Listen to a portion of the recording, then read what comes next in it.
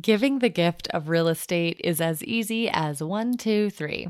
And now that donation can become the cornerstone of a Catholic Charities USA donor-advised fund. It's a simple, flexible, and tax-efficient way to support your favorite charities and change the lives of those in need. That's a win-win.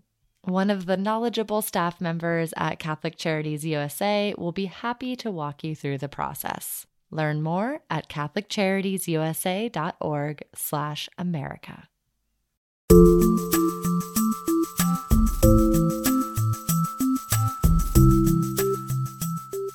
Welcome to Inside the Vatican with America Media.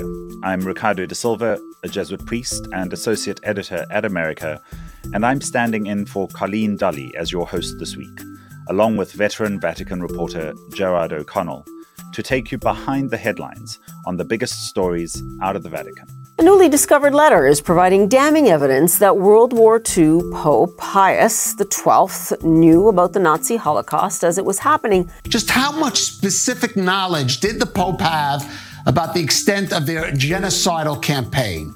This week, a letter found in a previously sealed section of the Vatican's archives reveals that Pope Pius XII may have been aware of the Holocaust and the mass deaths of Jewish and Polish people in Nazi concentration camps. According to the Russian agency TASS, Cardinal Matteo Zuppi could again travel to Moscow. But the Archbishop emphasized the value of the Vatican's ongoing peace efforts through Cardinal Matteo Zuppi's visits to various countries. These missions of Cardinal Zuppi open other paths. Sergei Lavrov, the foreign minister of Russia, announced publicly for the first time that he is prepared to receive Cardinal Zuppi, Pope Francis' special envoy on peace talks between Russia and Ukraine.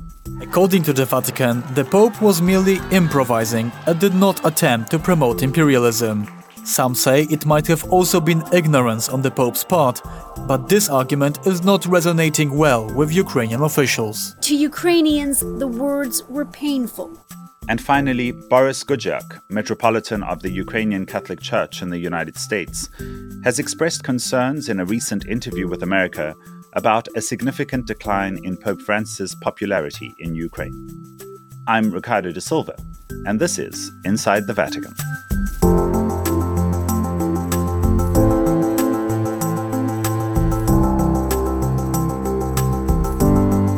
Good morning from New York City, Jerry. We haven't seen each other since Lisbon in Portugal for World Youth Day. Good afternoon from sunny Rome.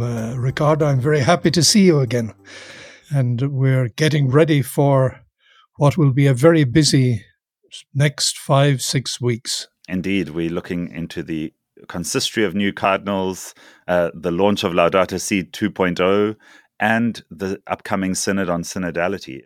And let's not forget Pope Francis' visit to Marseille this weekend. Jerry, let's kick off with what has been making headlines across the world in international news.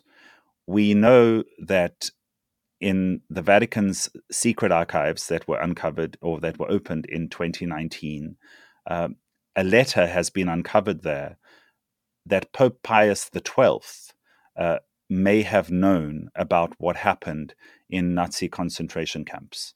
And of course, this begs the question, why was nothing said at the time? Why did the Vatican keep silence in the face of such turmoil and pain and devastation among the Jewish and Polish people? Well, Ricardo, I've followed this Pius XII story since I've been in Rome. And there's always been somebody who's looking for the smoking gun, which will reveal that Pius knew everything and kept his mouth shut.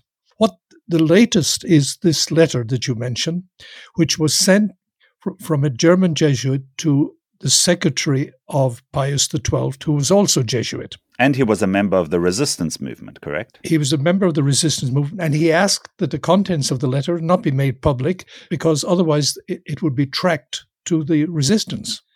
Secondly, we know the letter got to the Pope's secretary. And although headlines have said the Pope knew because of that letter, there is no confirming evidence that Pius XII actually saw the letter. So, Joe, we can't say for sure that Pope Pius XII did know what was happening in those concentration camps. But we also know that Pope Pius XII was a diplomat before he was Pope.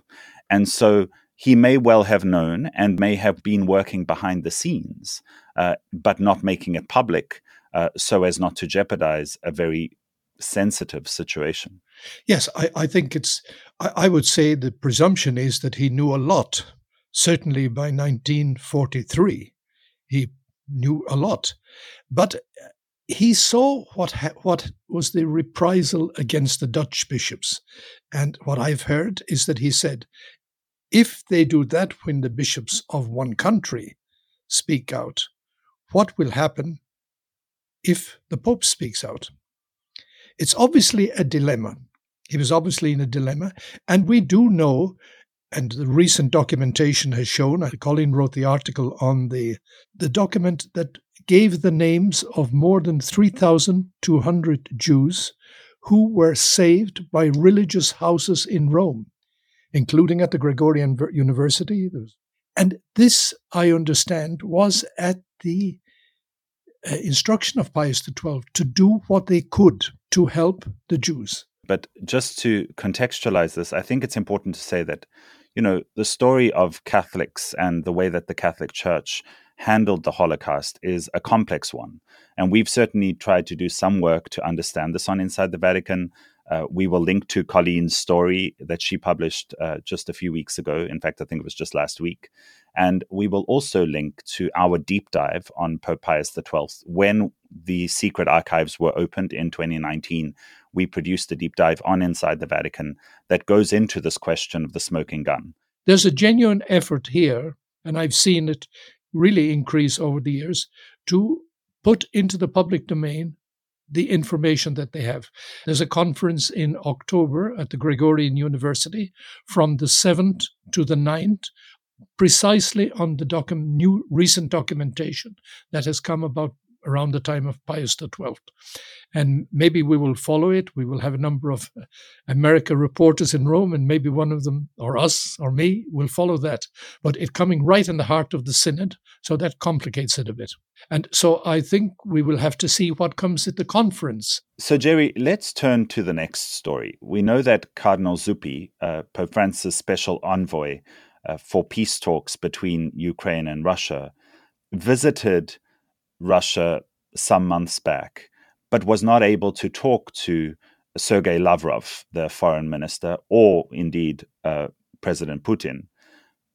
And now, having just come back from Beijing, in fact, while he was still in Beijing, the Russian Foreign Service says that it is ready to receive Cardinal Zuppi again in Russia. What are we to make of this? Well, that's a good question, Ricardo. What are we to make of it? Because the timing is quite interesting. Zuppi was about to leave, in fact, may have well been on the plane, returning to Italy from Beijing, when the foreign minister Lavrov said they were ready to receive him. But when he went there, remember, Cardinal Zuppi went to Kiev at the beginning of June. Yeah, June 5th to 6th. Yeah, and then he went to Moscow at the end of June. June 28th to 29th. Yes, and he went to Moscow immediately after the Wagner group had started the mutiny. And so when he went to Moscow, nobody at a high level was ready to receive him. Not President Putin. He doesn't want to even take a phone call from the Pope. Not Minister Lavrov, who is kind of normally open to receiving many people. And so he was received by a diplomat counselor of the Kremlin. Quite a low level, middle level diplomat. But he was also received by the Russian Minister for Children, right? Maria Lvova-Belova. She, of course, is one of the two, President Putin and she, are two who are wanted, for whom there's an international arrest warrant for the abduction of children by the International Criminal Court. So he met these two personalities in Moscow, and then he met the Patriarch Kirill. Remember that Cardinal Zuppi was the first priest of the Sant'Egidio community. He's the first vocation from the Sant'Egidio community. And the Sant'Egidio community has almost from the beginning developed links with the Russian Orthodox Church. So when he went to Moscow, he was accompanied by the vice president of the Sant'Egidio community, who's an expert on Russian and Catholic Orthodox relations. And he was at the meeting with Kirill, Patriarch Kirill, who we remember is still today totally behind the war. And he was welcomed as a brother by Kirill.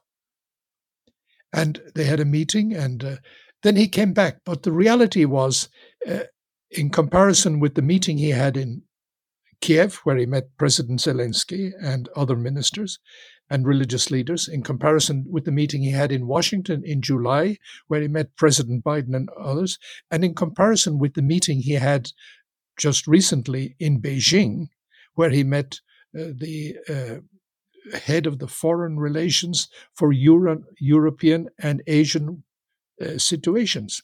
So high-level meetings. Some now say that Russia, seeing that he was received at that level in Beijing, wanted to take back some of the limelight and immediately then offered a visit. We have to see what comes of this visit. Yeah, and I mean, while he was in China, he was discussing quite important issues around food safety and grain exports. You know, there's some thinking at least that some of what he discussed in China obviously got to the ears of Moscow, or China intervened in these conversations and said, you know, you need to be ready to move on this. I think that this was a very interesting part of the meeting, Ricardo. You're absolutely right. Because remember, the United Nations, with the aid of Turkey, had got agreement from Russia and Kiev that Kiev could export grain through its ports. Then Russia broke the agreement way back, about a month back, to the dismay of the poor countries which depend on the grain. And secondly, refused, even with the intervention of Turkey again, to reopen the trade route. Now that Beijing agreed to discuss this was almost a signal to Moscow. And I think that was very significant, because in the other meetings he was discussing mainly the exchange of prisoners and returning of the deported children to the Ukraine. So this was expanding it. And obviously, I think it goes unsaid that in all the situations, there was a general discussion of the peace question. You know, how can we get out of war? How can we return to a situation where there's no longer fighting? Yeah, but it is important to stress, you know, President Zelensky said that the Vatican cannot act as a mediator for peace. And the Vatican has acknowledged this, and they are saying that, you know, they are not mediating in the conflict, but really that they are there to create a conducive climate for conflict resolution. Trust has broken down completely.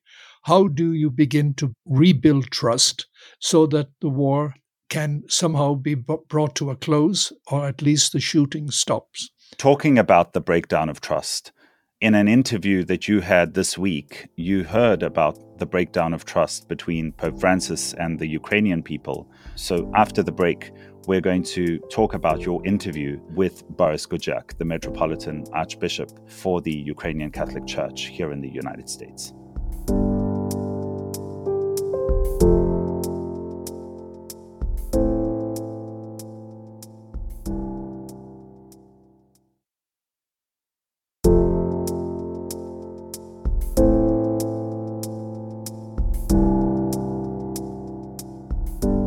Welcome back. Before the break, we spoke about an interview that Jerry had for America magazine last week with Archbishop Boris Gudjak, who is the Metropolitan Archbishop for the Ukrainian Greek Catholic Church in the United States.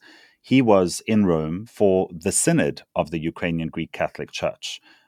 Jerry, what did you learn in your conversation with Archbishop Gudjak? Well, first of all, he was one of 45 bishops of the Ukrainian Catholic Church who held their synod from the 4th to the 13th of September. On the 6th of September, all the synod met the Pope. It was a Wednesday morning, and so normally the Pope has the public audience, and he asked them to come in at 7 o'clock in the morning. And they met for 2 hours to discuss various issues: humanitarian aid, trauma of war victims, and the disarmament efforts in the Ukraine. Basically, the focus was on the war and what the Pope can do to help them, or the concerns that they have. And one of the concerns they raised with the Pope was the fact that he had praised Russia, Peter the Great and Catherine the Great, in a meeting, a Zoom meeting with young Catholics in St. Petersburg on the 25th of August. And this had really upset the Ukrainian people, so much so that the Latin bishop of Kiev said that before the war, the Pope had a very high rating amongst all of Ukrainians. 64% of Ukrainians really admired him, esteemed him, praised him. With his comments during the war, where at various moments he has said things that upset the Ukrainians, said things about Russia that upset the Ukrainians, and with this last comment, his popularity has plummeted to 6%, from 64 to 6. And Archbishop Gudiak, they talked about this with the Pope. Archbishop Gudiak said, it's not a question of popularity, but the Pope is very important to us. He's very important to our people. He's very important to preaching the gospel. And it's a matter of concern that he is seen in this light. Jerry, how do they measure that? I mean, that it's quite a stark measure. So from 64 to 6%. How do we know how they measure that? These are kind of instant opinion polls. We know that Pope Francis has spoken about St. Catherine the Great and Russian culture and praised various Russian figures. To give a few other examples, this all, in some ways, I think, started with, on Good Friday, it was planned that a Russian and a Ukrainian woman would present the Stations of the Cross together on Good Friday. So that was one of the first times, I think, where we heard from Ukraine, that there was a certain disregard for where they were as a people to bring them together with a Russian on Good Friday. We also know that the Pope has expressed sympathy for a Russian woman, a civilian, killed in a Ukrainian attack. And, of course, then there was that comment that NATO was barking at Russia's gate. So there have been a few times where Pope Francis has said things that has risen the blood pressure of the Ukrainian people. There have been several occasions. First of all, the Ukrainians wanted him to call out Putin and to pinpoint Russia as clearly as the aggressor. He has done the second part. He's never pointed the finger of Putin. He's spoken about Russian leadership. Secondly, there was the feeling that somehow he's Russia lover. But it goes back to his education in the high schools in Argentina. I have come to understand this, that there was a great respect for Russian literature, and students were taught this, and that's where Francis likes it. He also mentioned, for example, on the plane going to Mongolia, he spoke about Russian music. He was brought up in that kind of climate. But in a context of war, war polarizes. You're either with us or you're against us. And Pope Francis, the Archbishop told me that in the meeting with the Synod, a Brazilian metropolitan came out and spoke about 3 great wounds that the Ukrainian people were suffering. He didn't explain what those. And the Pope said, no, there are 4. The 4th one is that the Ukrainian people are pained because they think I am not with them. Yeah, he said, I stand with the Ukrainian people. And he said this over and over. I am with you, I stand with you. And that for them was a very important statement by the Pope. And the Archbishop said to me, I personally believe his heart is in the right place. His heart was with the victims, with the suffering people. And he wasn't saying this just to make me feel happy. It was clear that that's how he feels. And I've heard from other bishops as well. I was at the press conference with the major archbishop, the head of the Ukrainian Greek Catholic Church, Shevchuk, who speaks Spanish with the Pope. And he said also that the Pope was very clear, and they went away convinced and feeling they can tell their people the Pope is standing with us. And while the people may not feel, or at least while some people may not feel that Pope Francis is standing with them, we also know that the Vatican's been playing a crucial role, right? I mean, supporting the Ukrainian Catholic Church, sponsoring students, helping with scholarships in all kinds of ways. You've reported on this show about the Vatican's support, taking supplies to Ukraine. So I don't think it can be denied that the Vatican has indeed shown its support for the Ukrainian people in a strong way. I think this meeting with the Ukrainian bishops was very important because they have to go back and talk to their priests and talk to their people. And now they feel they can do it from a position of strength and of conviction that this is where the Pope stands. They spoke to the Pope about 2 of their priests who have disappeared. And they spoke to the Pope and they said in the occupied territories of Ukraine, occupied by Russia, not a Catholic priest, neither of the East nor the West can practice, is functioning. They're just not there. And remember, many churches have been destroyed. And the Archbishop Guziak was very clear to me. He said, what we're talking about is our culture, our country, our statehood, our life. When I asked him, I said, what do you say to people in the West who say we should stop sending arms to Ukraine? His answer was very clear. He said, we have a history. Over the 18th, 19th, 20th century, they have tried to eliminate our church. Secondly, he said, 15 million Ukrainians have died from persecution under the Nazis, under the communists, and right down to this present day. He said, if Russia puts down arms, the war is ended. If Ukraine puts down arms, it's over for Ukraine. I was very struck by that sentence because he summed up, they're fighting for their lives. Put it in a simple word that ordinary people can understand.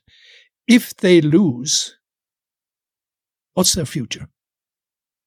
Total domination by Russia. And this is the essence of the war in Ukraine.